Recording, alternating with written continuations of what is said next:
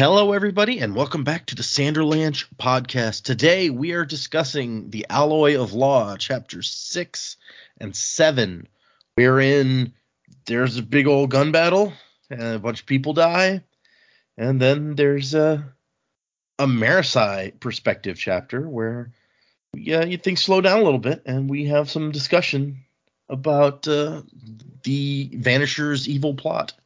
So I am Data, and with me is Joe, Jamie, and Dak.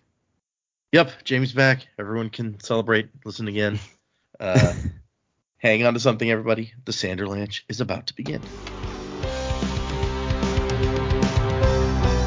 The streets spin shimmers and the walls they curl. The grip of greed it rains. There's just one track to lead this moving train.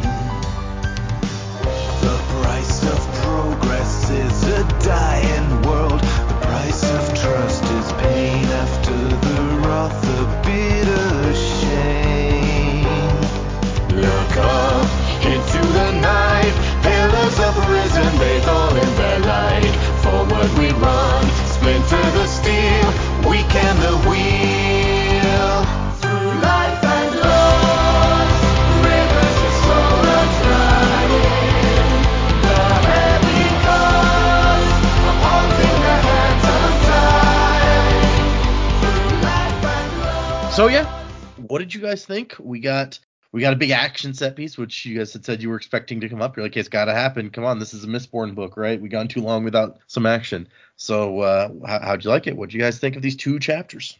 Yeah, it was good. It was satisfying. I really enjoyed the battle. I liked the different ways that the elementic powers can now be used and combined, and the ferrochemical powers along with them. The gunplay aspect, honestly, was probably the more boring part to me. I like the changes that Allomancy and Ferrochemy allow them to do with gunplay, but I'm more interested in Wayne as a fighter than Wax, even though Wax seems to be somewhat of a more intelligent fighter, just because he's not relying on the guns. I'm still feeling kind of weird about Marasi. I feel like she's being forthright, but at the same time, I still feel like there's something that she's hiding. But then we got a perspective from her, so now like I'm less sure about that. So I don't know. It's a difficult one for me to. I feel like there's still another layer there we haven't been able to get peeled back yet, and that's kind of what I'm more interested in at the moment. But yeah, it ended up playing out similar to what I thought.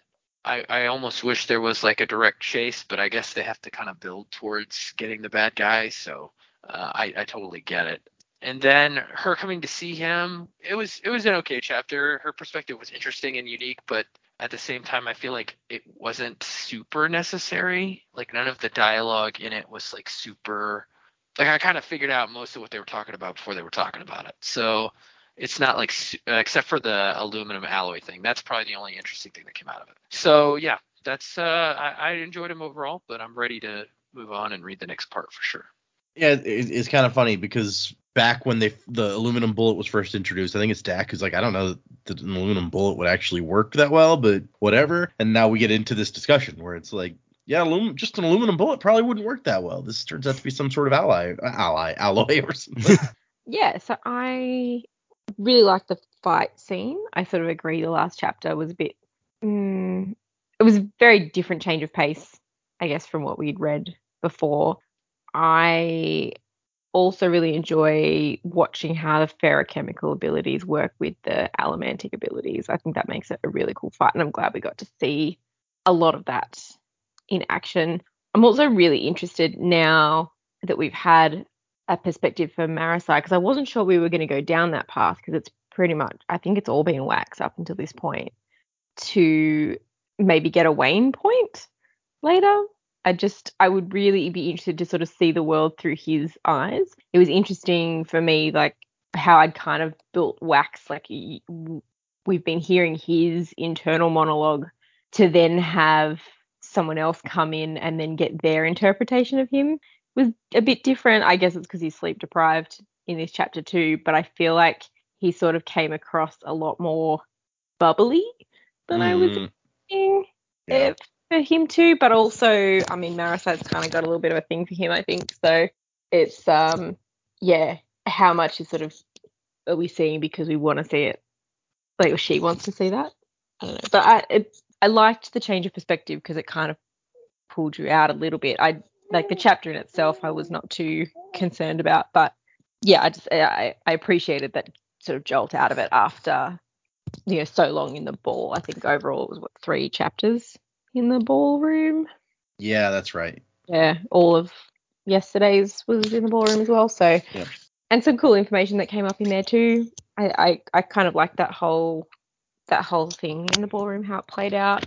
I got to say, when they were talking about in the last chapter the genetic abilities, just before it got to the line, I was like, oh, they're gonna come up with their own breeding program, and then it was like, oh, they're gonna breed them. I was like, oh, well, there goes my prediction. You're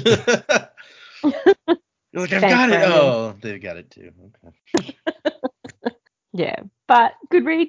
Good to see. Oh, I'm excited to see where it goes next as well. And keeping in mind that it is a shorter book too, so we are getting through it quite quickly. How big is this thing gonna go? Yeah, exciting stuff. I think it's interesting that you said that about Wax seeming different, because I've read this one a lot of times. When I go back and I want to reread a Mistborn book, it's often this one.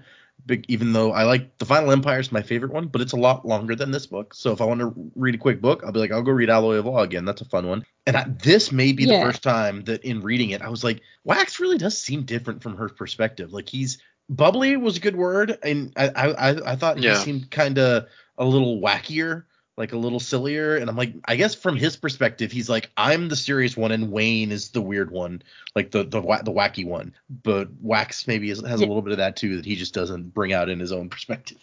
Yeah. And I was gonna say, because you missed the last one, but there's a reason that we don't get another perspective up until this Marasi chapter, and it's because I told him in the last one, when Brandon was originally writing this, the big fight was where the story ended. And Wayne was actually the main character of that story, and it was like this he was a hat maker, and there's this wacky thing with like this crazy hat maker coming into town on a talking horse, and there's this big fight, and it's the end. And so obviously that changed a lot since then, but it still had everything was from the one perspective, because that was the whole story was from that perspective originally. And so when he gets past that original set of chapters that he already kind of had worked up, now we start bringing in the other perspectives. Yeah, okay. I sort of liked not having that perspective until now, because I feel like now it kind of organically opened that up. We didn't really know enough about her as a character. When we were reading Elantris, we got the 3 viewpoints straight away, regardless of whether they had anything interesting going on, and I felt like it was a little bit forced, like the more I think about it. And then Mistborn, you kind of got people's viewpoints when it was relevant. But we still, off the bat, I think we were Kelsier and Vin pretty quickly. But now, after we've had that and we know a bit more about her and obviously what she's studying and all that sort of stuff, I feel like now is an appropriate point to have her viewpoint come in. So I actually thought it was really good timing. You wouldn't have wanted it any earlier, I don't think. Well, and you guys got to be suspicious of her motivations for a while, and now, like Joe said, you could still think that she's hiding something, but it's a little harder to think that she's like secretly evil after getting inside her head and seeing what she's thinking. So yeah, exactly. And I don't know, man. It's like it wouldn't be the first time the narration has lied to us. Quan. Yeah, no, like I really like this chapters. That entire gun battle, I spent the entire thing just going, oh, this is great. Like, I agree with a lot of what Joe said, but a hard disagree is like all the gunplay stuff. I'm just like, oh yeah, this is cool. I could watch Wayne pushing bullets through tables all day, and I would be happy. That was like Wax, yeah. Stupid W names. Just like I was just enjoying the fight scene all the way through, how they put their powers into play, how he's using his abilities to like fling up a barricade and then jump behind it and just ambush them, and then they're scrambling to load their aluminium bullets, and it's like, oh no, we don't want to waste the expensive bullets, and that's what got them killed. Yep. Yeah. So the entire battle, I'm just like, yep, this is great. Not so fond of the sort of cliche lawman who's just like, oh, you can't do that in my town. but I guess it was probably bound to happen given what we've already established about the city. When it first popped up that he's squinting at the leader and thinks, is that Miles? I'm like, all right, I know I've heard that name, but I flipped back through the book and I could not for the life of me find where it was mentioned. It is when Wayne shows up and he's like, who'd you leave in charge of like taking care of town? You could have at least called Miles. And then Wayne's like, Miles, he's a right horrible human being, mate. He'd rather kill a man than figure out if he's guilty first or something like that. Okay. Yep, cool. So, all right, I want to see where that goes. I want to know more about Miles, if it is him, because Wax still wasn't entirely sure. Like he thought, oh, he's dead. It can't be Miles. And then, oh, the body's gone. Maybe it is. So I guess simplistically we have to go, right, well, it probably is. So we need to learn more about that guy. And I just think Miles is a really good bad guy name. So cool. Miles per hour. No, he's not a bad guy. Never mind. So that was all good. Yeah, the chapter from Marasi's perspective is like, yeah, like it was fine. I saw Wax's bubbliness, and I'm just like, is this because he's actually just invested in like being doing the lawman stuff, and that's what he's been trying to isolate himself from, and now he's getting back into it. He's just opened up a bit more as a person. But I guess it could also be just hey, from his perspective, he's not nearly. From someone else's perspective, he's not nearly as serious as he seems to think he is. I'm a little bit bummed that we're going this woman loves him, but he's jealous because he's marrying another. I'm like, oh, is this something we really need? Mm-hmm. Like, it was the same when, Hrathen was in love with Serene last time. I'm like, did you need that? Really?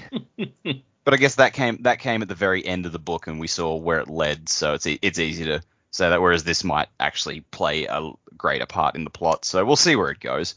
But yeah, like that chapter as a whole just really seemed like catching the reader up on some things as the characters figure them out. Just it seemed a bit spelling out, I guess. So yeah, we'll see where that goes. I don't get the butler. He seems just like he doesn't approve, but then he's also being the confidant and like when he brings Marasi up, he's like, I'm sorry, the Lord cannot see you in the sitting room. Oh, he has advised me to bring you to his lab. Oh, I'm like, is that actually how he put it, or are you just trying to be like, are you just being a smart ass to the guests?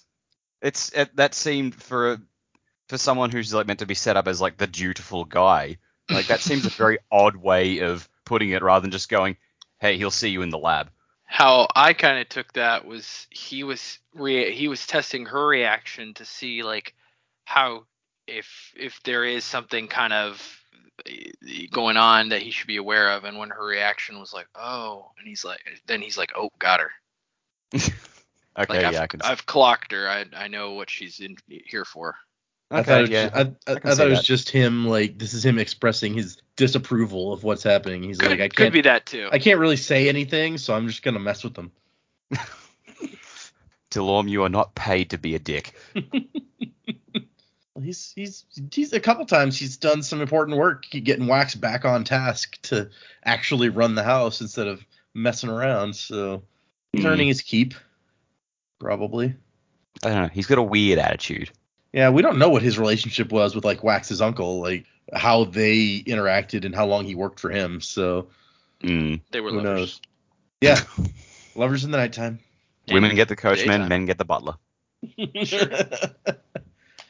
No, but like the in the nighttime thing is something they say a bunch in Psych, and I was watching some Psych episodes not long ago, and I'm like, I don't know why that's the way that he says that every time, but it's funny. Yeah, I went and watched the first Yang episode the other day. Ooh, that's a good one. Okay. I guess let's get into these chapters. Chapter 6 starts out with the fight. The whole thing is the fight. But at the end of the last one, we ended with they were in the speed bubble, and Wayne was going to drop it, and it was like, let's do this thing. Very action movie sort of moment. And this one starts out, he drops the bubble, and they go to work. And so Wax starts out, like, he says at the end of the chapter, he's like, I'm going to try to make some room. You can catch a ride if you want. And I don't know how if it went exactly how you guys pictured from when he said that, but it was a weird statement to me the first time I read it. I'm like, how are you gonna make some room? But okay, now I get it. I think the only reason it wasn't was because Wayne had suggested something similar before they had decided to do it. Yeah. And so Wax starts out by taking out the guys that he sees with shotguns, just like one shot, one kill every time. Like, bam, dead, bam, dead.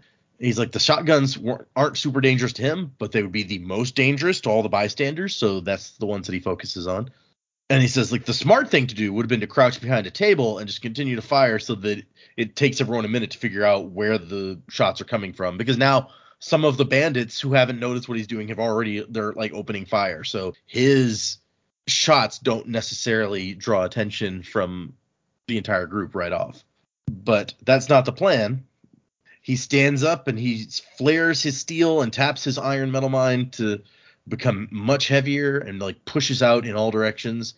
So people with wearing metal, the tables based on the screws and bolts in the tables and chairs, everything is just like pushed out in a circle from him. So he makes a big empty space for himself. And Wayne jumps onto a table and rides it towards the edge of the room. And that's when they start shooting at him. Like, oh, wait, something's going on. It's that guy. It's that guy. He's tinsel on a tree. Okay. That girl is on the Peacock streaming thing, and it's been like since the 90s when that was on like TV Land that I watched that show. So I started watching the first episode randomly the other day, and I was like, this is not great. And I didn't finish the first episode. Is that one of those shows that really didn't age well? I don't know. Yeah. I mean, I don't know that it's about the age. It's a little bit about the aging, but it's just like It's like, age well, it wasn't good to start with. It's just not that interesting. I've seen episodes of it. Like there's no hook. Like I'm not grabbed by anything that happens in that show. In my mind, like in my memory, it's like on par with the Mary Tyler Moore Show. But I really like the Mary Tyler Moore Show, and I don't like this one as much. Yeah. Anyway, so let's see. He starts shooting some bandits. He spreads his arms and spins and shoots 4 people while he's just spinning around. This is like some ridiculous action movie shit that he's pulling off here. And then someone starts yelling, "Use your aluminum bullets!" Because he's still his steel bubble is still managing to deflect pretty much all the gunfire that's coming his way, which is impressive given that he's in the middle of the room killing people and everyone is shooting at him basically. Yeah. If they'd cast this movie in the 90s, it would have been like early 90s. It would have been like Bruce Willis. For some reason, I'm picturing like Jet Li, like the one Jet Li, which doesn't make any sense, but in this scene, that's what I'm picturing. Okay, so finally, after someone yells, "Start shooting him with aluminum," he goes ahead and grabs some cover. He says, "Oh, get your aluminum bullets." Like, oh, that one's smart. Better kill him. Yep. After the guy yelled that, he fires 2 shots into his chest, and he's like, "Okay, good." Rule number 1: kill the smart bad guys. Right? Yeah, take out the leader. Mangalores won't fight without the leader. So I like the note. He's like, "It seems I'm in luck. Apparently, based on the bandit leader's curses, the men were already supposed to have aluminum bullets loaded in at least some of the chambers, but shooting aluminum was like shooting gold, and the bandits apparently wanted to go ahead and save those and not end up accidentally shooting them." The guy jumps out and aims his pistol at Wax, and Wax uses his power to like shove the pistol back in the guy's face and then shoots him in the chest. That was so cool. Oh, there's so many cool little moments in this battle. There really are. I'm not going to hit all of them probably, but there are just a lot of fun little like when he does the same thing that we saw him do in the prologue where two bandits jump behind a table and he's like, "Okay, let me just take aim and then push on the bullet to give it some extra oomph and kill them right through the table." Then he's got his third gun. Remember, he started with 2. The third gun strapped to his calf. Not a large caliber, but a long barrel to make it precise. Which I think that's a note that it just needs to be reiterated here, is that he seems extraordinarily accurate. It mentions like one guy that he has to shoot twice. He's just like bam, bam, bam, taking these guys out so fast and so accurately. It's impressive. Yeah, I almost wonder if he like slightly pushes on all his bullets to get them to be more accurate or something. I've wondered that too. I mean, if you could, then you probably would, right? I definitely would. Yep. And then we see Wayne across the way. Since he uses these canes, apparently his tactic is he'll get close to a guy, bring him a bubble, fight him one-on-one, and then drop the bubble again. And that prevents the rest of the group from getting a good aim on him because by the time their bullets get to where they're shooting them, he's moved within the bubble. Instead of shooting at where I was, you should have shot at where I was going to be. It's cool. It's a cool tactic. I see it like being similar to like a Nightcrawler Bamf type thing. It's like they disappear for a second, and then they reappear, and the guy's down, Yeah, and he's moved a little bit. that makes a lot of sense. Yeah. Let's see. So the bad guys finally get their aluminum in and start pelting him with aluminum bullets, and he's like, okay, I guess I'll drop my bubble. It's kind of useless at this point. I feel like maybe keep it up just in case somebody is not using the aluminum, but whatever. That's me. Also, it would have been really cool to have Ben Deloy in the original Mistborn trilogy. Right? Like, how much might that have changed things if Vin can put up like a speed bubble? Pretty sure it would have changed things for the worse because all the Inquisitors would have been able to do it. Oh, that's true. Yeah. You know, it would be interesting to see though, like if she combined Ben Deloy with like Duralumin, would that like make time stop for like a long time, or like what would happen, you know? Well, and even without that, I mean, multiple people, like multiple Mistborns being out there raises the question of what happens if like you put up one and then the other person puts up one. Are you like increasing it by a factor of, you know, how fast time is moving, or does it do nothing? Like there's all sorts of questions. It out? Yeah, it's interesting. Yeah. Well, the thing I've wondered since we found out what Wayne can do with these time bubbles is he aging at a normal rate in those? Is he going to be like have the body of a 60-year-old man by the time he's 40 because he's been using these time bottles so much? Or he can also heal, so maybe that helps. Does healing reverse the aging process? Oh, okay, that's fair. I mean, according to X-Men logic, it does, but yeah, not in Mistborn though, because we know that he had to use Adium to like get younger, right? So. Yeah. Okay, so there's an interesting thing that I wanted to pull out of the annotations at this point, because he talks about how he likes being able to, you know, do the combination of these powers that we were talking about, feruchemy and allomancy, and he likes to have, you know, scientific backing for like the things that he's doing. So he wants the powers to work in a scientific way, basically.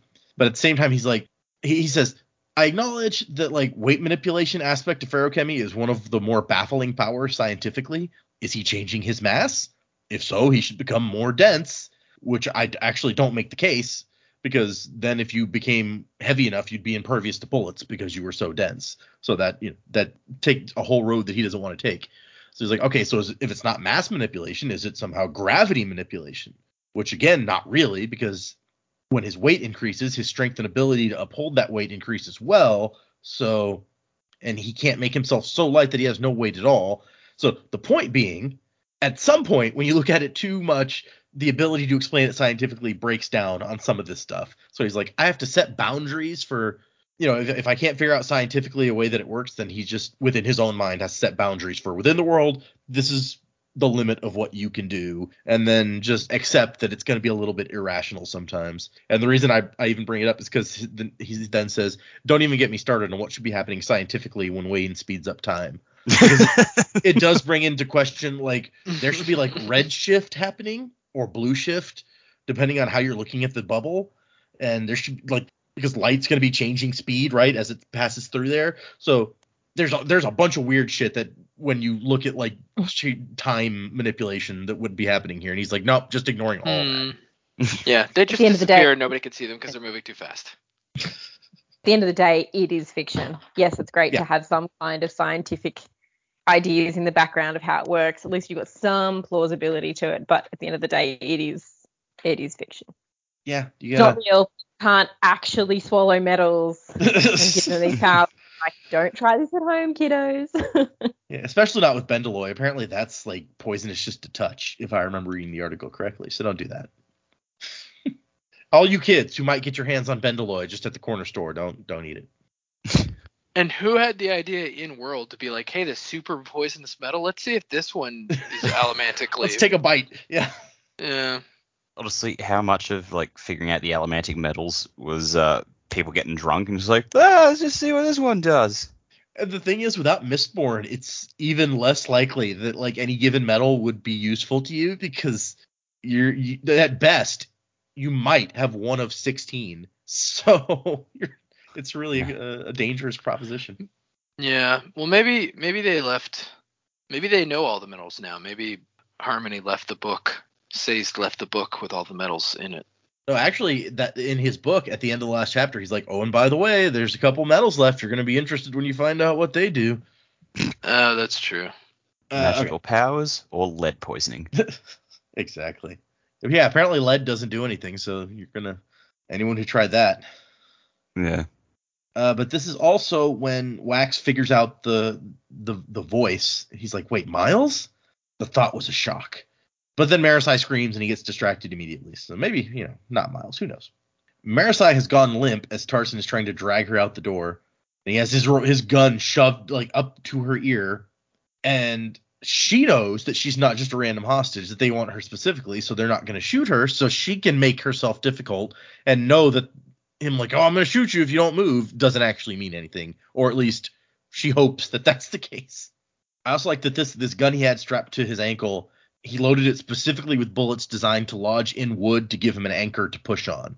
That makes a lot of sense given his power. That's a smart move. Then he has a moment where he leaps onto a serving platter and surfs it or something across the room. Now I'm feeling like Jackie Chan. This is the wacky Jackie Chan stunts, like Rush Hour with the steering wheel. And see, that one made me think of Orlando Bloom in The Two Towers when he tosses that shield down the stairs and rides it like a surfboard. Yeah, that's true. Yep. I thought you were gonna say Orlando Bloom in the second Hobbit movie where he's just jumping around. Yeah, exactly. In the ridiculous river scene. And so he's heading for Marasi to try to save her. As he gets to where he's going, he flips the platter up and uses it to block some bullets that are coming at him, and then tries to push Tarson's gun away from Marasi, except there are no lines pointing to Tarson's gun. He has an entire gun made out of aluminum, which Wax was not expecting. And then as he wants to take a shot at him, he hears Marasi whimper, and he remembers Lessie again, and he's like, I can't do it. I've done the shot a dozen times. I can't do it. And when Tarson realizes Wax isn't going to shoot, he smiles and swings his aluminum gun to shoot Wax. And that's when Marasi gives him a headbutt in the chin, making his shot go wild, and gives Wax the chance to put him down with a shot to the arm once she's clear. And then as he grabs Marasi, shoots the masked bandit leader in the face, and the guy collapses, and he's like, okay, well, yeah, that can't be Miles then. Miles would never fall into a mere bullet. He was a twin-born of a particularly dangerous variety. Okay, any ideas what Miles is? Twin-born, dangerous, interesting. Well, if he's been shot and he went down and then potentially picked himself back up again, you'd assume that, all right, is that some sort of healing thing, or would he have? Does he have the shield like the Wax can do, or? I'm gonna say. Go ahead, Dak. I'm sorry. No. I'm just spitballing at this point. Go ahead. I'm gonna say he's a pewter arm, and he can. He's a pewter arm, and he can conserve strength and use it. So double pewter. Yeah, which would make him it would make him near invulnerable, skin wise, Oui. Interesting. Because if he could conserve strength, but then he could also burn to give himself more strength, then he could have potentially an unlimited well of strength. Yeah, and we do know that increases your body's durability also. So okay, yeah. Yeah, I reckon you're onto something there. I don't think it's going to be anything that we've already seen. It's got to be something. Something new. Is it not necessarily new to the world, but new to we know two twin-borns at the moment. Mm-hmm. I don't think it's going to be something like that replicated. I think it'll be a different combo. But I like the idea of the pewter just be really strong. I mean, we know what one new metal does allomantically, but if there's 4 new metals, we're still missing 3 there, and we're still missing what all 4 do in ferrochemy. We have no idea what kind of crazy stuff Bendalloy does when you're a ferrochemist who can use it, right? Point. So who knows? Because it wouldn't have to be tied to time. It could be something completely different. Yep. Kind of like how iron is weight manipulation and in allomancy it's pulling. They're not really similar. I'm sorry, Dak. Did you have something that you wanted to guess after you're spitballing your thoughts? No. I'm just the hamster is spinning the wheel in my head and not coming up with anything. So fucking hamster. Get in shape, hamster. Spin faster. Okay, so Tarson is rolling over. Wax is like, no time. Gun's empty. Drops his gun and pushes off of the gun into the air. A hail of bullets flying through the space that he just left, and unfortunately missing Tarson, who's still rolling around on the floor. He pushes off a chandelier in midair to get him and Marasi up onto one of the balconies. Where the musicians are still cowering. That'd be interesting. You're like, musicians on one side of the room, magicians on the other side of the room. This would be awesome.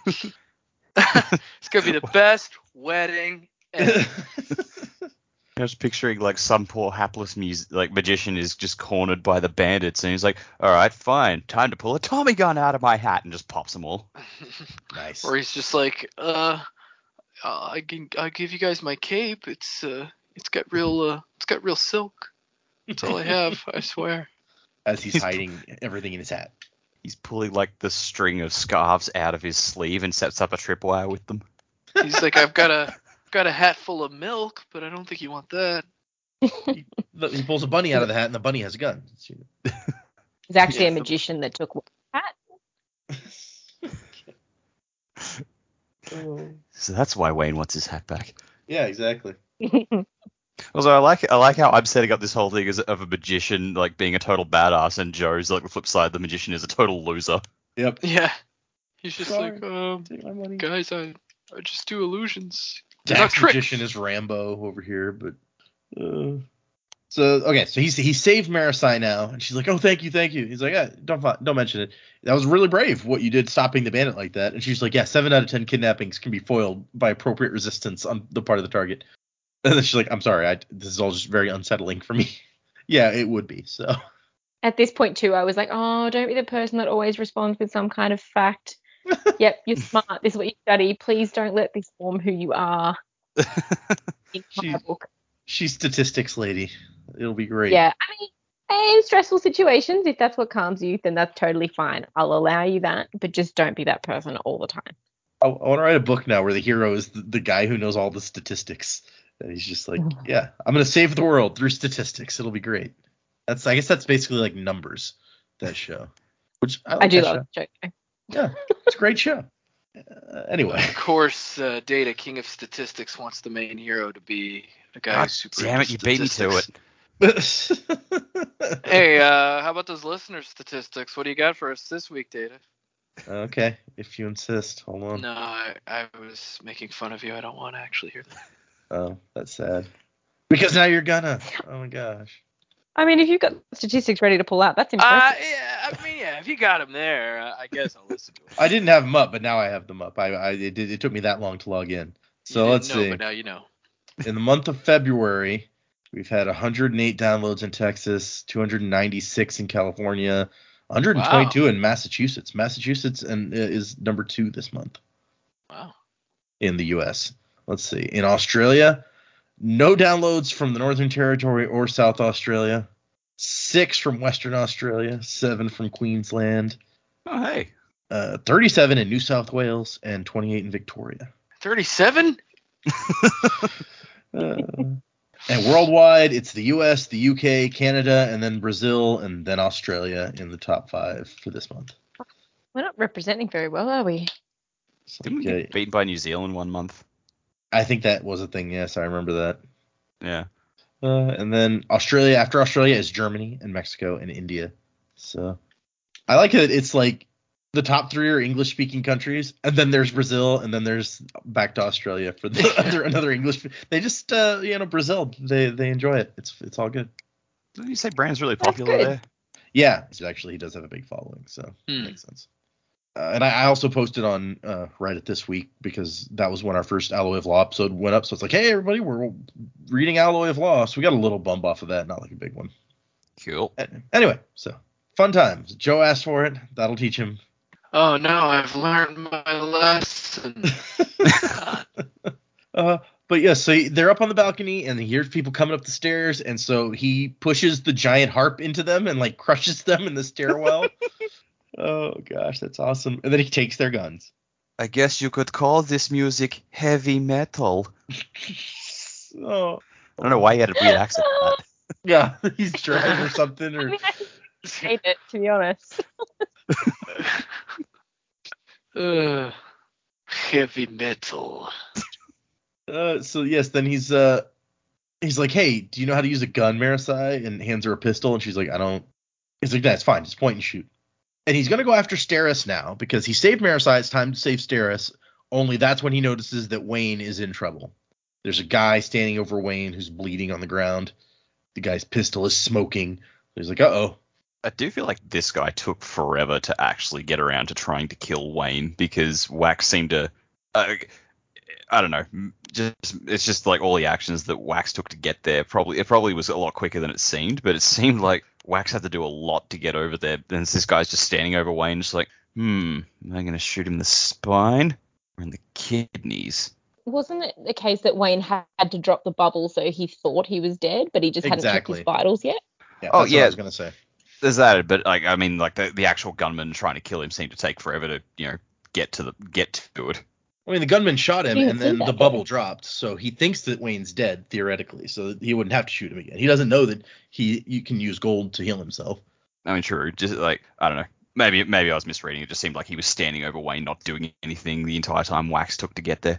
He just had to scratch his head and figure out where he was going next. He's looking around like, where'd that other guy go? Did I hear a heart break? Maybe I should look for that. And Wax is just like, death from above!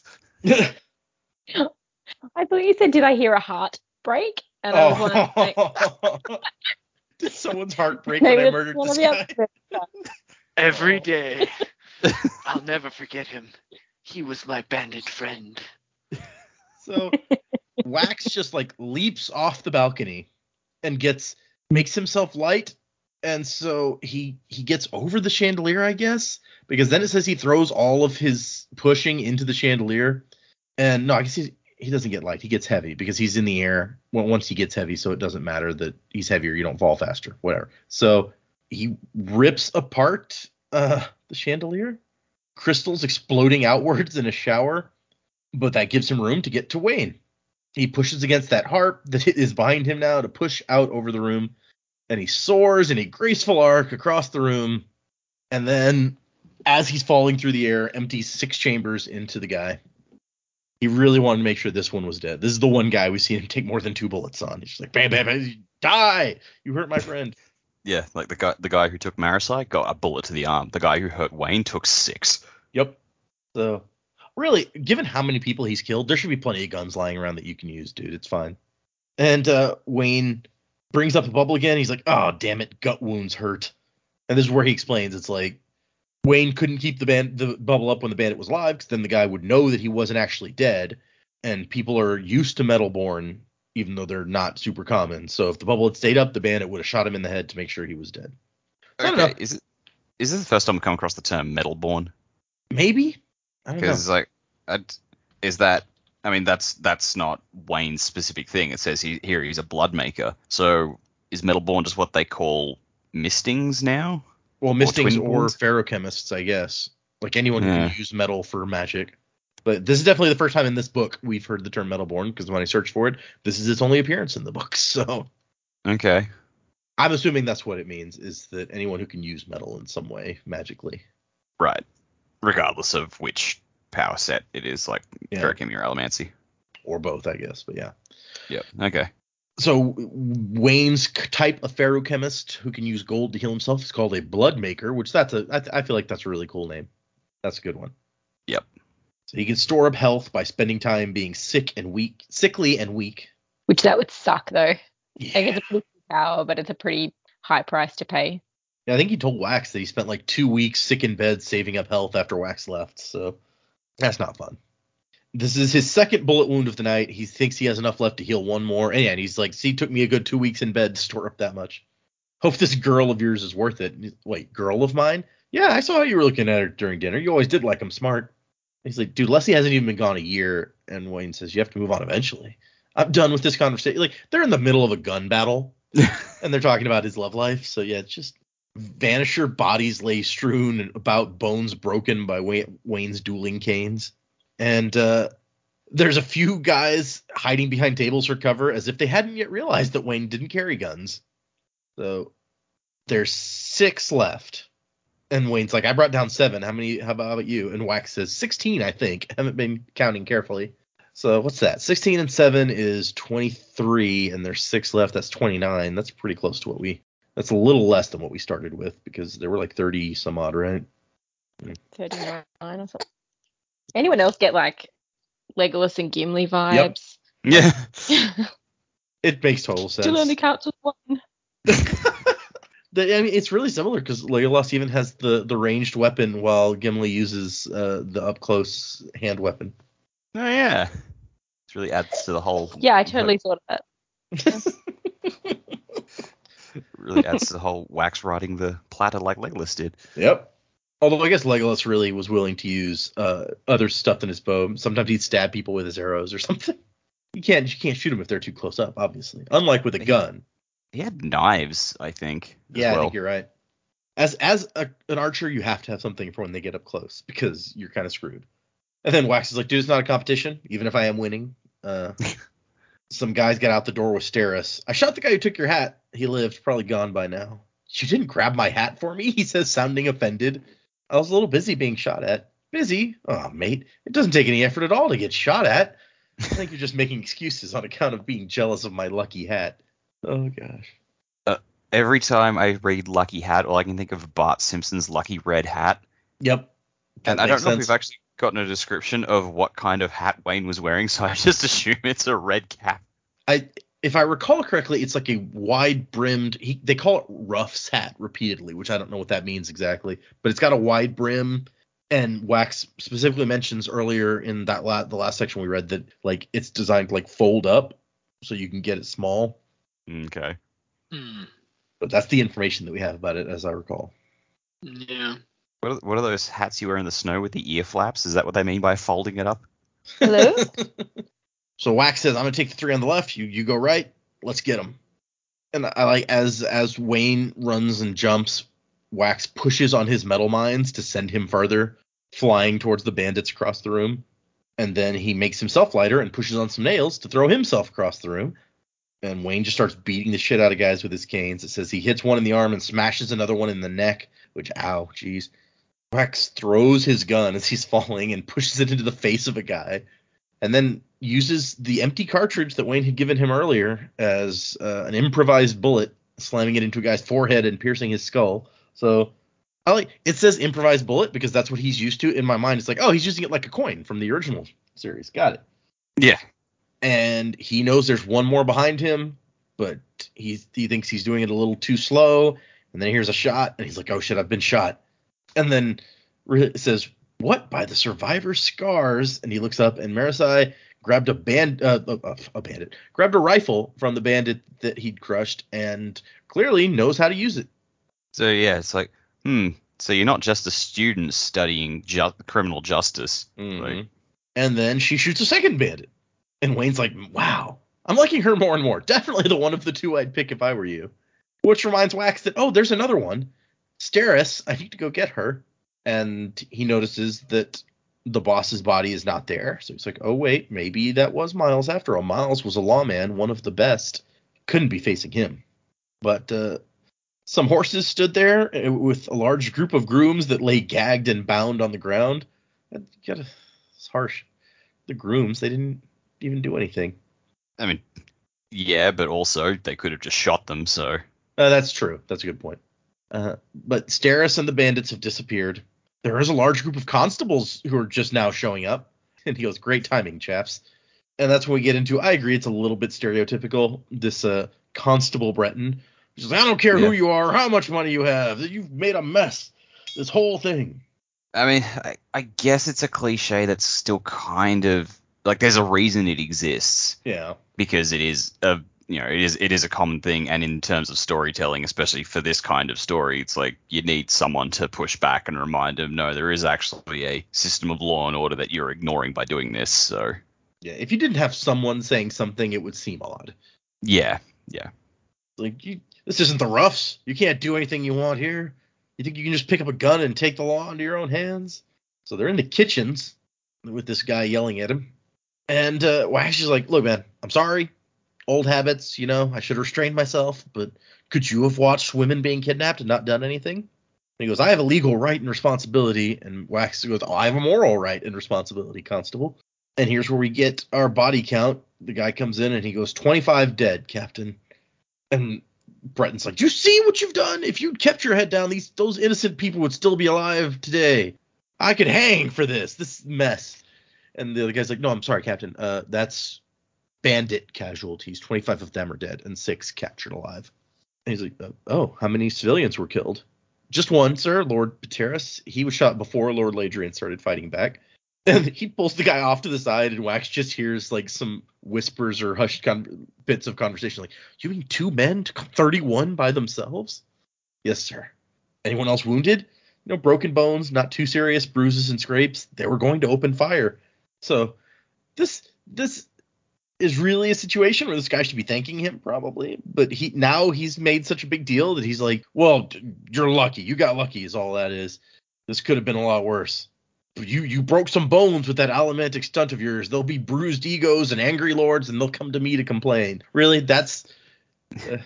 Yeah, this is like that angry cop in Die Hard. Just like, "No, you're a little stunt. There's glass everywhere down here." And Bruce Willis's just like, "Glass? Who the fuck cares about glass?" Yeah, we got dozens of people covered in glass. Who gives a shit about glass? Put the other guy back on. Yeah. Oh, I love that movie. Yep. Who doesn't love Die Hard, to be fair, though? My wife was not a fan, actually, now that I say that. Hans Gruber doesn't like Die Hard. Or his brother. But he's part of the reason it's great. And the guy's like, look, I know all about you. I knew we were going to have this talk at some point. This is my city. I'm in charge here. And Wax is like, okay, so where were you when the bandits started shooting people in the head? Fair point. Oh, shit. Yeah, right? I'm about to ruin this man's whole career. And the guy's like, I'm not threatened by you. And Wax says, good. I haven't said anything threatening yet. And this is just like Wax starts out the conversation just being like, I'm sorry. You're right. I should have controlled myself. And then just like after the body count stuff comes out, he just stops giving a shit. It's like, I don't need to deal with you. Okay. I'm too tired for this shit. Which is interesting. I need to go home and have my butler make me some wonderful tea. Right. Yeah. I'm too old for this shit. It's funny that he's so tired. We know he doesn't sleep after this based on the next chapter. So. And the guy says, you keep a civil tongue or I'm have a mind to toss you in jail for the night. He's like, okay, do it then. Maybe by the morning you'll find the other half of your mind and we'll be able to have a reasonable conversation. Damn. Just keeps going. You're not making a friend, buddy. Oh, no, he's not. And then the guy just leaves. He's just like, can't deal with this anymore. And Wax thinks Harmony protect us from small-minded men with too much power. Ain't that the truth? That's just like a motto for life. Maybe not the Harmony part, because most people don't know what that would even mean. But right, the rest of it. So he goes out and finds Lord Harms, who is not taking the loss of his daughter well. Fair. And Wayne, yeah, absolutely. I mean, we found out last time that he's not the biggest fan of his daughter, but that doesn't mean that, he wants her taken by bandits. So Wayne hands Wax a revolver. He's like, I figured you want one of these. It's one of the aluminum guns. He's like, yeah, I got it from the collection that the constables were making. Apparently there were 10 of them. Figured you could sell it. I spent a lot of Bendeloy fighting these gits, and I need money to replace it. Don't worry, I left a real nice drawing I did in the gun's place. So I hope it was a drawing of a gun. Yeah, that's what I was thinking, like a drawing of that gun. Yeah. But it was real nice, so. Given that he draws things in stick figures, That's true. It's going to be a great drawing. I hadn't thought about that. It's like it's not even a picture of a gun, a drawing of a gun. It's like a drawing of like 2 lines with a bullet coming out. This is a picture of the gun, and then below is a picture of me holding the gun as I ride away laughing. On his talking horse. But he also grabbed a bunch of bullets, aluminum bullets, and Wax is like, these are rifle bullets. And he goes, so? So they won't fit this revolver. Why not? Because? I like how he doesn't further explain. It's like, they're not the same size. It's just like, well, that's a dumb way to make guns. Yeah, kind of a dumb way to make bullets, isn't it? Most things about guns baffle Wayne, apparently, who is generally better off throwing a gun at someone than trying to fire it. I love that. That's a great quality to have thrown in here about one of your main characters in your Western story is like, oh no, he can't shoot a gun for shit. He should throw it at people rather than fire it at them. He has better aim when throwing somehow. Wax does not, however, turn down the aluminum gun that he knows was just stolen from the cops, traded, quote unquote. But I like to imagine now, like they get these guns back, and they're like, okay, so we have 10 guns written down here that were collected. They start pulling them out. Sir, there's only 9, and a picture of, is that a cat? I don't know. Someone's left a child's drawing here. Yeah. It appears to be a photograph of a man's penis. Oh, jeez. It just says Dear Freezer, and there's a picture of a butt. Lord Harms is just like, why would they take her? I mean, they'll let her go, won't they? They said they would. No, they haven't let any of the other ones go, have they? May I see the drawing, Constable? And Lord Harms is like, you have to find Asteris. I'll pay any price. I mean, she's your fiance, right? You have to find her. And Wax is thinking, yeah, I mean, it's funny how quickly someone goes from calling you a miscreant and a rogue to being real nice when they want your help, huh? But he promises that he will find her. And Marasi wants to get him to his carriage, and he's like, no, I just want to be by myself for a while. Just let me go. I promise I won't leave without you, but I need some time. And Marasi's like, he wishes that you'd rescued her and not me. And Wayne doesn't care. He's like, so Wax, where was that guy with my hat? He's like, I told you he got away. Well, I thought maybe he dropped my hat. I mean, getting shot makes people drop stuff, right? He's like, no, he still had the hat on when he left. And Marasi's like, dude, it's only a hat. And Wax says he thinks it's lucky. And Wayne says, it is lucky. I ain't never died while wearing that hat. It's true. Marasi's like, I don't know how to respond to that. And Wax says, yeah, that's a common reaction to Wayne. And he's like, where did you learn to shoot? And she goes, Ladies' Target Club at the university. We're quite well ranked against other clubs in the city. I don't suppose either of those fellows I shot pulled through. And Wayne says, no, you plugged them right. Good, you did. The one near me left brains all over the door. Oh, that wasn't necessary, Wayne. Nah, you did a great job. Brains are all over that door. It's perfect. Wayne just goes, that's what happens when you shoot someone. At least usually someone has the good sense to get dead when you go to all the trouble to shoot them. And Wax says that the guy, Kolos blooded for sure, might have been a pewter arm as well. Which I wonder, I mean, we know even in the Final Empire days, they were called pewter arms. That was like the nicer word instead of thug, which was the more common term. I wonder if thug has also fallen out of parlance. Yeah, thug. And so now it's time he can test his theory. He's like, was Steris an Allomancer? And Marasi says no. And he goes, are you sure? She might have been hiding it. And Marasi's like, no, definitely, 100%. I can promise you she's not an Allomancer or a ferrochemist. And Wax is like, I gotta think this through. There's too much going on here. I'll bid you good night. I'm exhausted, and if I may be bold enough to say it, you look the same. Like he's very polite. It's nice. It's a very nice way of saying you also look like crap. Right? Yeah. And Wayne's like, so you're gonna marry her cousin, huh? And Wax says, yep, that's the plan. And Wayne says, awkward. But once upon a time, a brilliant, beautiful, intriguing young woman who was an excellent shot would have left him completely smitten. Now he barely gave it a passing thought. And this is possibly my favorite part of the chapter, actually, so where he's like, so where are you staying, Wayne? I don't know. I found this house where the folks who lives there is away, but I think they might be back tonight. Left them some bread as a thanks. Oh, Wayne, my man, that's ridiculous. He's like, I'll give you a room, assuming you promise not to steal too much. What? I never steal, mate. Stealing's bad. Might need to trade you for a hat to wear until I get my other one back, though. Do you need any bread? I wonder where he got the bread. Yeah, where is he getting all this bread from? Like, the drawing made sense. Like, I can draw something for you as much as you want, but... Well, hang on, wasn't he posing as a waiter and stealing bread out of the bread basket? Oh, that's true. But he couldn't have left that in the house that he's staying in, because he hasn't been back there yet. Maybe he's lying about having already left it. He was intending to do it when he got there. Yeah, maybe. That makes sense. Too many flaws in your story. I don't believe you really have any bread. Lies! So we cut to the Marasi chapter where we come the next morning and she's standing on the street outside of the Ladrian Manor. The address is 16 Ladrian Place. That's when you know you're rich, yeah. You live on your own. But not rich enough to live at number 1 of his own street. Ah, okay, fair point. Maybe that's not as nice a neighborhood. Yeah. Well, you know, it's Breeze's place. He's gonna have the street named after him. I'm surprised Breeze even went with his family name. Apparently he was never a big fan of it. Yeah. Maybe Alrian insisted. Or maybe it was like, you know, the his rich nephew or something. That Yeah, like the next generation kind of. that started it. And so she wants to go in there and offer her help, but she's afraid that Wax is going to think that she's just some silly girl with a hobby of law, whatever, who couldn't be any help to a seasoned lawman like him. He is apparently a living legend, it says, one of her personal heroes. A guy walks past walking his dog and tips his hat to her and then gives a distrustful glance to Ladrian Mansion. Okay, I see how it is, random guy on the street. Apple trees in the front garden. City law established by the Lord Mistborn himself required that even ornamental trees provide fruit. So no worthless plants in the Lord Mistborn city.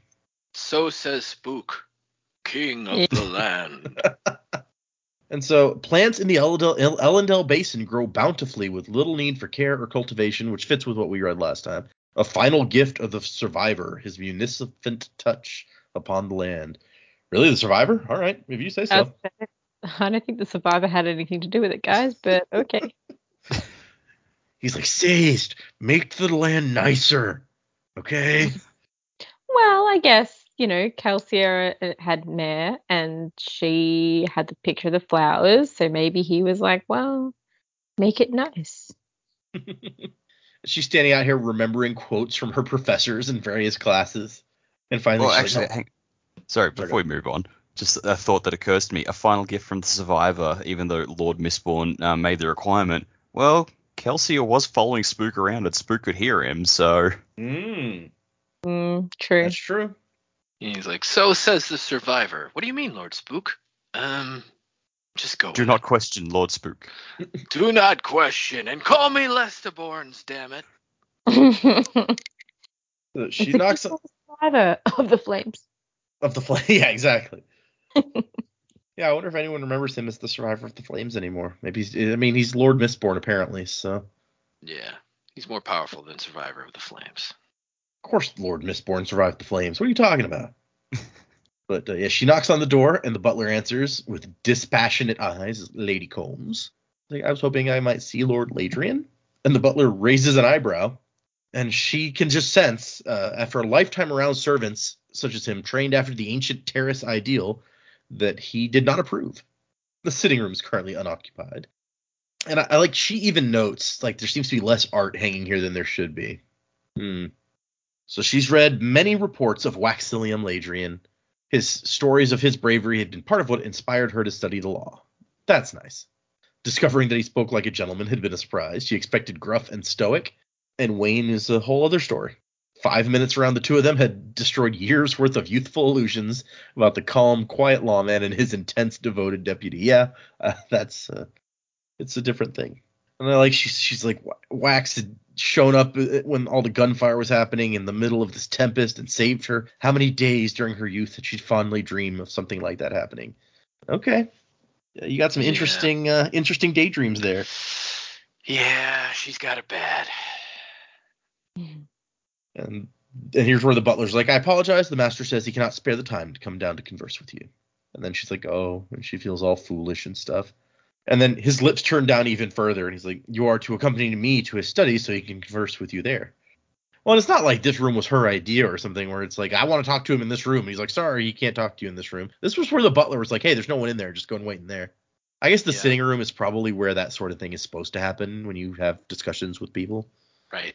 And there's a funny bit here where if you have seen the U.S. cover, I don't know what's on y'all's cover of the book, but the U.S. cover of the book has Wax with like goggles around his neck, and Wayne is holding a gun, which is a whole other thing. But and Brandon has some comments in the annotations where he's like, so it kind of surprised me when they made Wax look kind of steampunky on the cover, since that wasn't really with his pair of extraneous goggles. But to be fair, I did put some goggles in the book, so I guess I can't really complain. It's interesting to me how often like you find out that authors have very little input on what ends up on the cover of the book. Bloody Dresden in his hat. That's exactly what I was thinking. Yeah, it's like he's always wearing a hat for some reason, even though he never wears a hat in the books. I wonder if like after the first one came out, Jim Butcher like specifically was like, all right, he's never gonna wear a hat. At some point he starts making fun of it in the books. Like he slips in these lines where Harry talks about how much he hates hats and he doesn't like things like on his face or whatever. Like he doesn't wear sunglasses either because he doesn't like stuff on his face.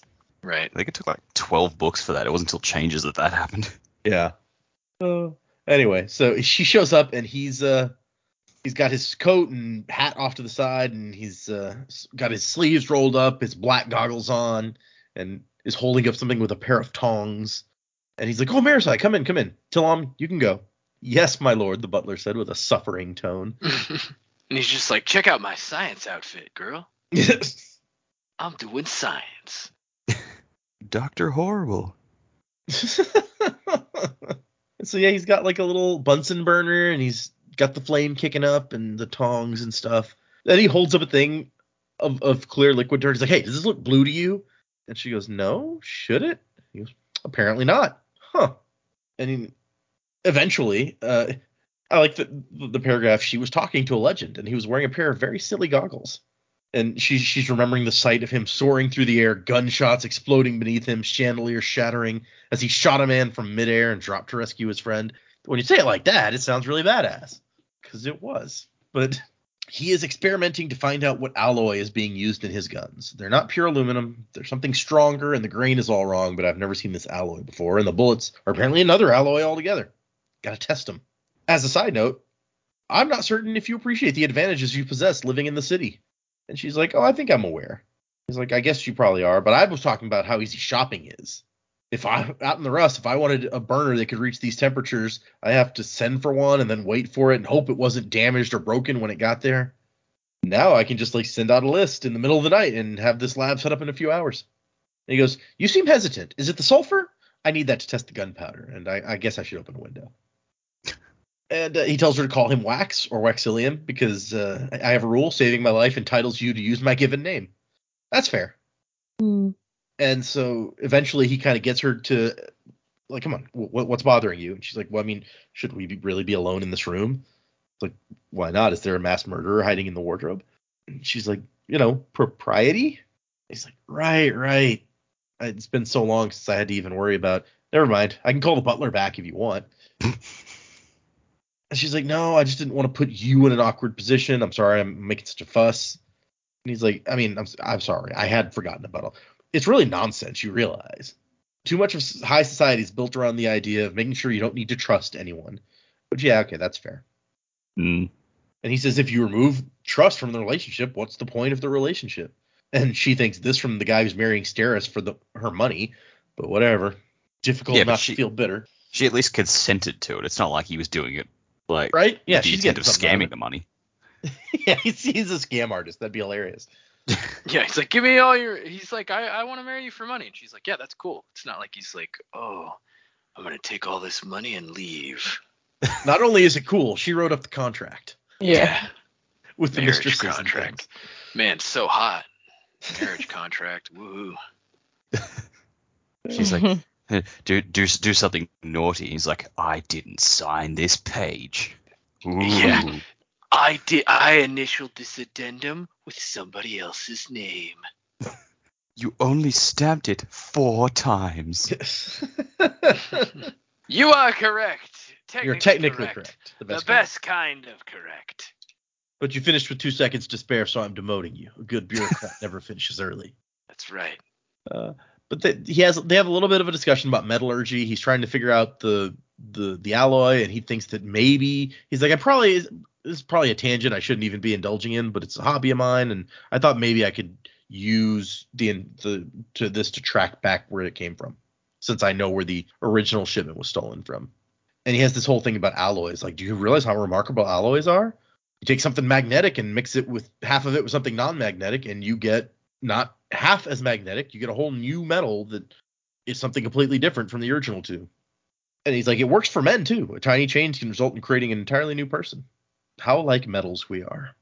He's like, I'm sorry, what can I do for you? And she's like, actually, it's about what I can do for you. We know you don't have like a lot of money, so Lord Harms, I talked to him, and he's willing to supply you with whatever you need, bankroll you to try to find Steris. And Wax is like, oh, that's great, actually. Do you think he'd mind paying for all this stuff? He's like, no, of course not. Well, that's a relief. Tilom nearly fainted when he saw what I'd spent. I think the old man's afraid we'll run out of tea if I keep this up. So he's the source of employment for 20,000 people. He owns 2 or 3% of all the land in the city and no cash. It's all in assets. Yeah, I know what it's like to be cash poor, man. I get it. I'm not liquid. Marasi, I'm not liquid.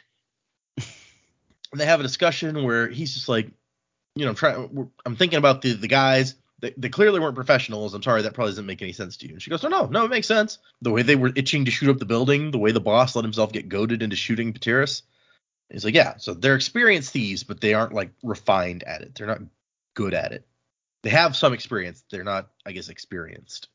And she says a simple way to determine the type of criminals by who they kill and when, because murderers get hanged, while thievery alone can mean escaping death. So if those guys really knew what they were doing, they would have been very happy to leave without needing to shoot anything or anyone. So they're common criminals off the street, but with very expensive weapons, which implies an outside backer. And he's like, yeah. At first, I was confused because I thought it was all about the kidnappings, but then last night they really wanted the stuff they were stealing, which, given how much all that aluminum that they're carrying around is worth, like, they'd make more money turning that aluminum into cash than they would robbing, like, a bunch of people. It doesn't make any sense, unless you have two groups, the bandits and the people who are backing the bandits. The backers want the people, the bandits want the money. Their conclusions, I guess, make sense here. And Marasi says, but that means, I was hoping that it was mostly over with because you counted just under 40 thieves originally, and you guys killed 30 or so or incapacitated. And Wax like, yeah, 31. Just get it right. And I got most of them. Yeah, absolutely.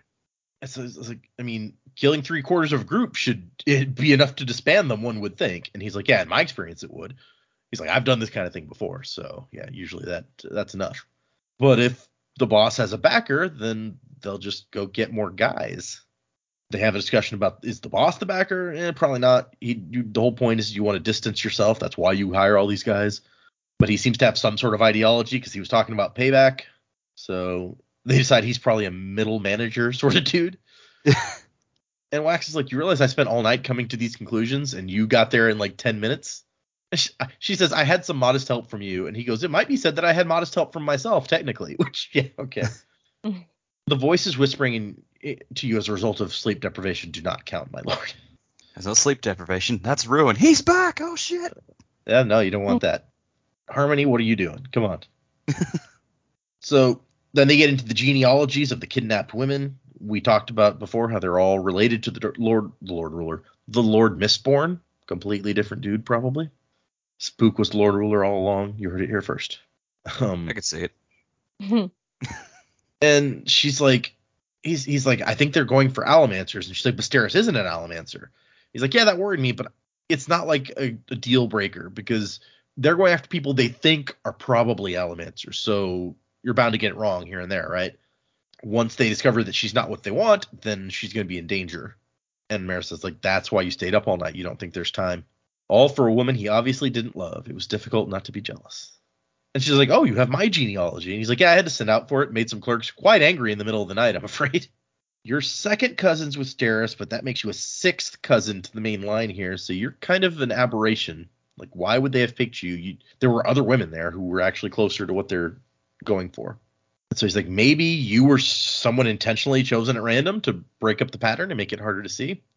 And then he gets into, it's like, really, when you get down to it, maybe I'm wrong about the Allomancy because this is high society. There's lots of connections. This isn't the only connection.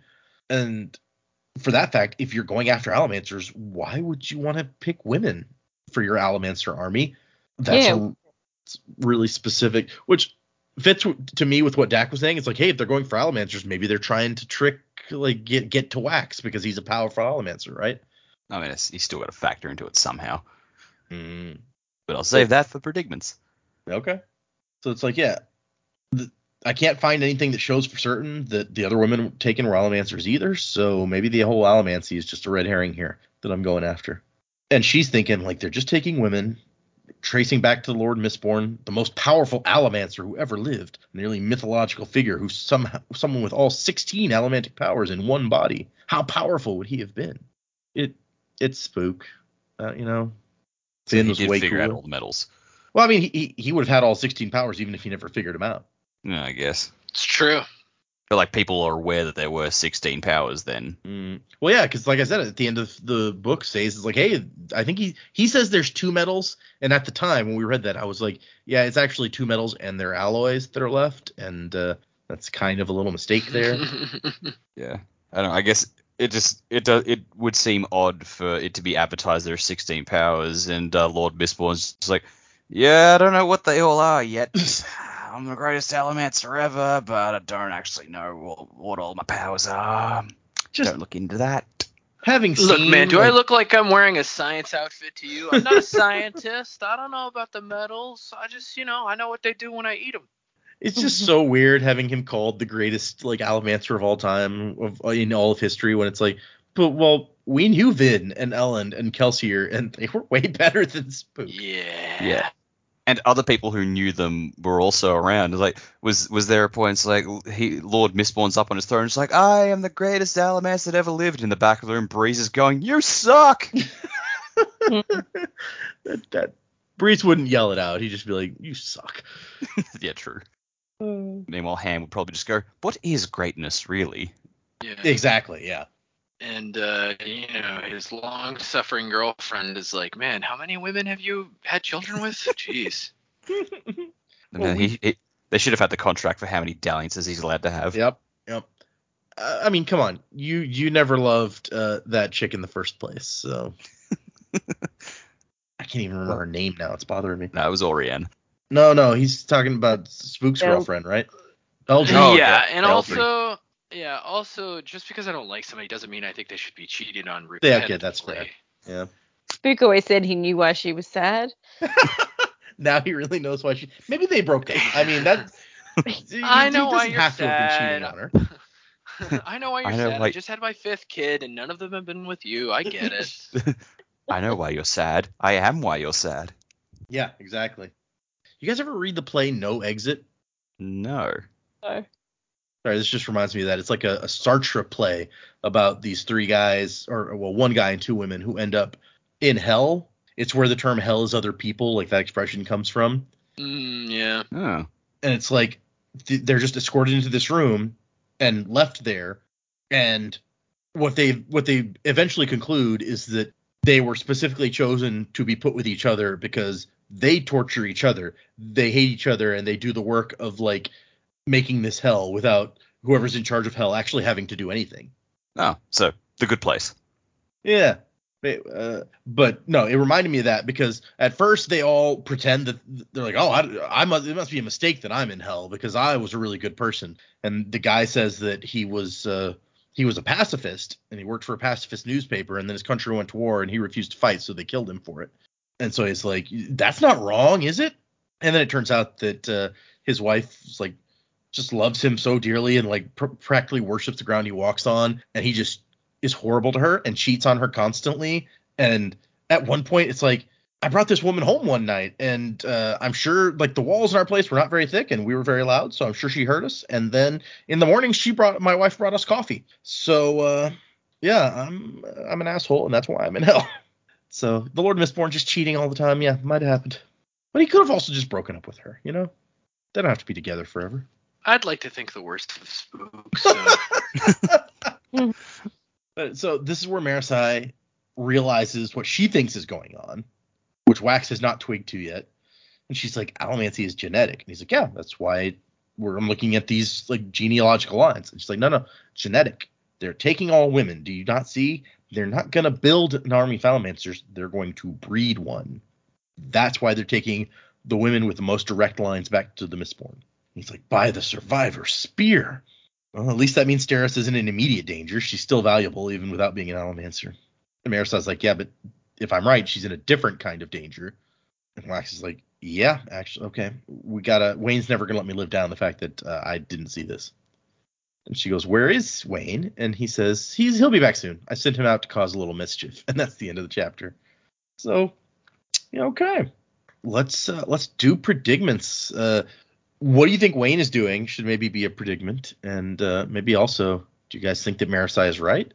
Okay, hold on. I've got to switch devices here. Give me just a second. Okay, cool.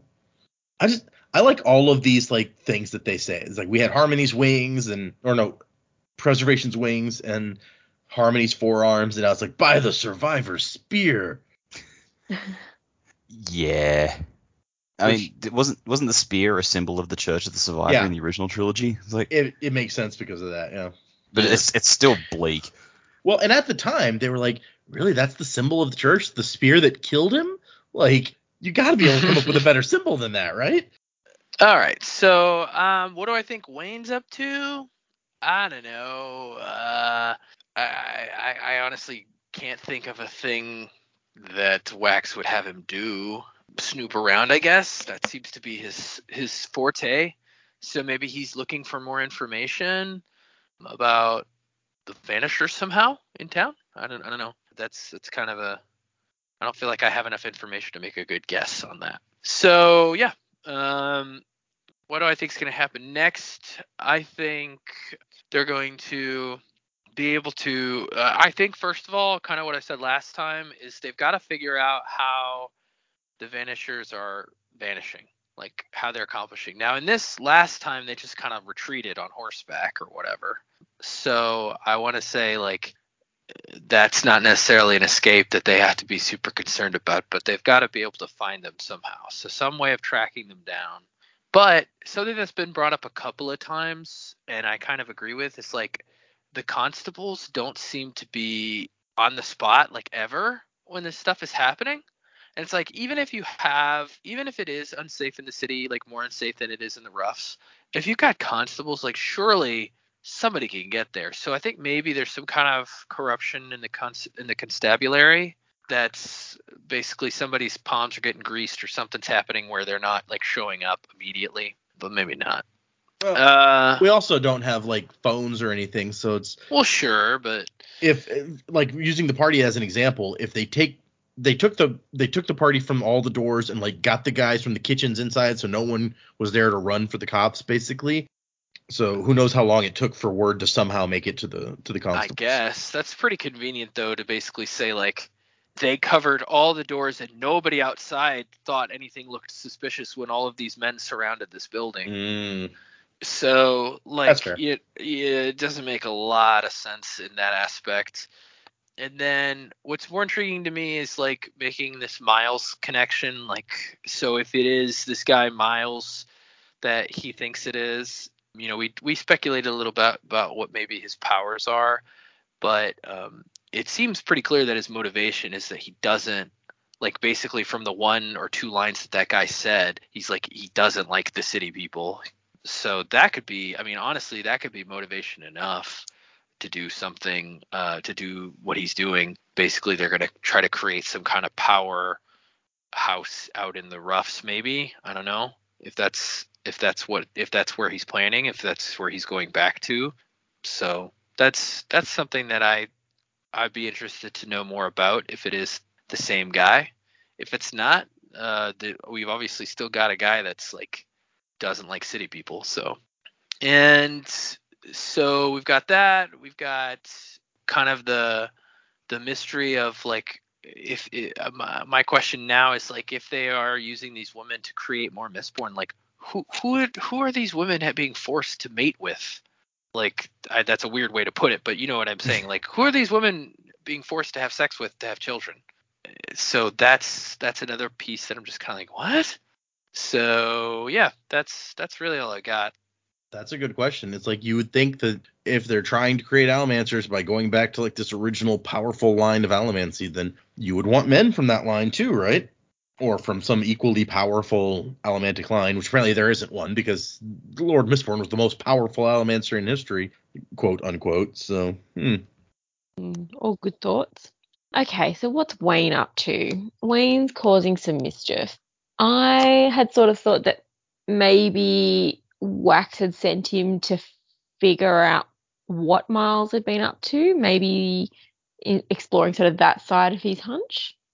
I don't know how much mischief he'd get up to in that, but I'm sure Wayne would find something. How many things he can trade, I don't know. But yeah, I don't know what else he would be doing. I mean, I guess you wouldn't want to be causing a whole bunch of disruption at the moment, but some kind of investigation for sure. I'd sort of had a thought about Marasi. First thought was that she was chosen to be taken because she was seen with Wax. So it wasn't necessarily Steris. Like, yes, Steris is the one they were looking for, but then, we'll take another one. We'll take this one because the leader does have an issue with Wax personally and sort of missed the whole thing that Steris and he were to be engaged, but because those two were talking, so maybe she was targeted because of Wax. There's also more going on with her. I mean, I'm not jumping straight on she's the bad guy wagon, but she definitely knows more and has more skills than she's willing to let on. She kind of only reveals them as she wants to or needs to. You know, she went very quickly from, I'm not really sure what to do with this gun, to being a pro. I also don't think we've explored whether she has any allomantic ability, because she's sort of removed from the line. Even though she's still in the line, she's further out. But I don't think that question ever really got raised. It was all very much of, is Steris an allomancer? Mm-hmm. It's true. But even they were going to take her. So I don't know. I am guessing that she probably does have some kind of allomantic ability. Perhaps it's one of the ones we don't know about yet because she's in that line. But yeah, I don't know. I think she's got more involvement than what I think we're being led to believe at the moment. It's a bit like, you know, how people who commit arson tend to be the ones that are there at the discovery or something like that. Ooh. So maybe she's involved with the law and order because she's secretly a criminal mastermind. I don't know. Bold. Okay. I like how you're like, I'm not on the necessarily the Marasi the bad guy thing, but maybe she's an evil criminal mastermind. I'm just saying. No, I don't think she's the master at this stage. I don't think she's the mastermind behind it, but perhaps she's got an involvement. Maybe she knows some people in the crew or something. I don't know. I just feel like there's definitely more to her than we know about at this point. That's fair. I do have to point out for the audience, I think every single time any of us has been like, maybe so-and-so is the evil secret mastermind behind it all, it's always been like wrong. It's like, maybe Ishin or was that her name? Eshin. From Eshin, thank you, was the secret mastermind. Or maybe who's the guy in Emperor's Soul? Yeah, true. Okay, well, we've just confirmed then that she's totally I'll come up with a new theory next week. No, Well, maybe that's his way of Data psyching us out. Yep. Yeah. This is that whole Orient is the hero of ages bullshit. Oh man. No, I'm just liking that every time now we're like, maybe there's a secret evil mastermind. It's the best thing that we're constantly on the lookout for that at this point. It's gonna turn out that Wax is the secret evil mastermind, actually. No one is expecting that. It's going to turn out to be the talking horse. It's like, but how could you possibly know it was the dog? Well, you just give the dog shifty eyes so people will suspect the dog. Oh, classic. Okay, so as far as what Wayne is up to, I feel like Wax and Wayne are both good law keepers, and they know that you need to chase down leads. So the only leads they have at the moment is some of the crooks survived the gun battle, and Wayne has a habit of just being able to get into places that he really shouldn't be. So I feel like Wayne is going to go and try and infiltrate the lockup where they're keeping the other, like the surviving crooks. Oh. And have a conversation with them and try and get information out of them, whatever he can get. I don't know what's going to result in that, and I'm sure he'll probably piss off the police in some way because it just seems to be what he does, and these police are easily offended. So I think that's where Wayne's going to go at this stage. As for everything that's going on, I'm looking real hard at Miles. If it is him, I'm pretty sure it is. You know, not like we really have any other candidates for who it could be. And just thinking, how personal it seems to be between him and Wayne because they know each other. He didn't seem surprised that Wax and Wayne were starting the fight, so I feel like he sorted out deliberately because he knew Wax at least would be there. And when he was talking about how, you know, people shit on the roughs and like high society doesn't care about them, I'm like, is Miles like a reverse Kelsier sort of figure. He's the criminal trying to lead the uprising against the upper class. Mm. You know, given how that's how Final Empire went, this could be interesting. It's like, oh, we're seeing really the other side of that, of when criminals try and upset law and order, and like they're dragged, and how many people they're going to drag under who really are innocent of the whole thing. That's an interesting take. Huh. Yeah, so we'll see how that goes. Like, I don't know who the backer is. I keep coming back to Bloody Tan from the prologue, and everything he was banging on about how, you know, he saw God, he saw death, someone else moves us. So that's really stuck with me. I think there's got to be some religious or like mystical aspect to what's going on. Like, whoever the ultimate villain is of this book is like they're being motivated by some higher cause or some misinterpretation of a higher cause in some way. I don't quite know how, because I can't figure out what the hell Tan was on about. But yeah, I think that's got to be a part of it. And then whoever's doing it is manipulating Miles, who genuinely is trying to bring law and order to the roughs. And I think in Miles's head, having a Mistborn army means you'll just have a very effective lawkeeper army. But whoever's backing Miles is going to use these Allomancers for their own ends, and I don't know what those are yet. Yeah, I mean, if we don't have any other candidates besides Miles at this point for who's in charge of the bandits, we definitely don't seem to have any candidates for who's in charge of the secret behind him. Yeah. It's Tillam, obviously. So he's trying to corner the market on tea. It's funny that you're like, yeah, I mean, it's probably Miles because we don't have anyone else it could be. It would be weird if you had like 3 different times where Wax is like, is that Miles? That might be Miles. And then Miles isn't actually related to the story in any way. Yeah. It's like he's brought it up too much now. It's like, okay, even if it's not Miles, Miles has to be important. And I don't know who else it could really be at this point, because there just haven't been that many characters to. Yeah. All right, if you set it up to be one character and then it turns out to be another character, you have to set up the character who it turns out to be. Otherwise, you're just like, oh, it's just some random dude we've never seen before. It's going to be Miles's twin brother, Giles, and that's why it sounded so similar. Miles's younger brother, Meters. Okay.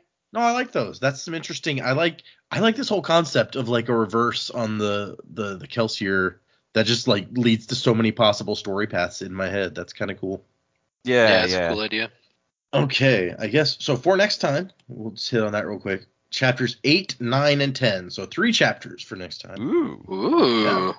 La-di-da. And I don't know if you guys looked at all or noticed, glanced at the next newspaper page that we're getting that's coming up before the next chapter. But I think it has one of the headlines may strike Dax fancy when it says. Yes, I saw that. Yep. It's for the audience. It says Iron Eyes sightings on the rise. So the faceless immortals saved my life. Well, it says immortals. Yeah, I think that may be a different article actually. Oh, okay. Yeah. That's because of the faceless immortals. Those are those religious sect that put Wax on the path. Yeah. He says that he thinks the person who gave him his earring was one of the faceless immortals, Harmony's hands, or something like that, is what he says. That's right. Right. So we'll get into that, and actually the text of that article is kind of interesting, so we'll talk about that at the beginning of the next one. But I just wanted to, that one headline, it shows up at the end of this chapter, like right underneath the text for me, so it was just right in front of me as we were reading, so I had to point it out. Yep, fair. So yes, 3 chapters for next time. We do not have any emails or reviews that we need to go over, so nothing we need to do there. We are now 30 or 41% of the way through this book, according to my Kindles. So we are making a lot of progress. We're almost halfway there. Probably, I imagine after the next set of chapters, we will be halfway through the books. So fun. Yeah. Sweet.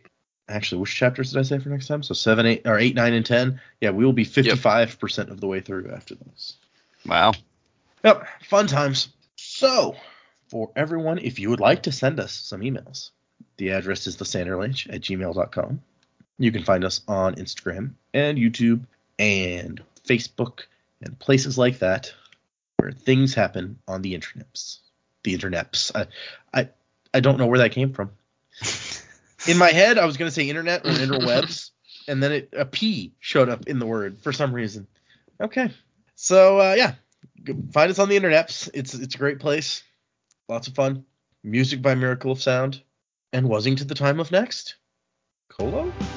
When we lose everything that defines us, can we hold to the promise that binds us and carry on into tomorrow's sorrow? When we're facing the ghosts of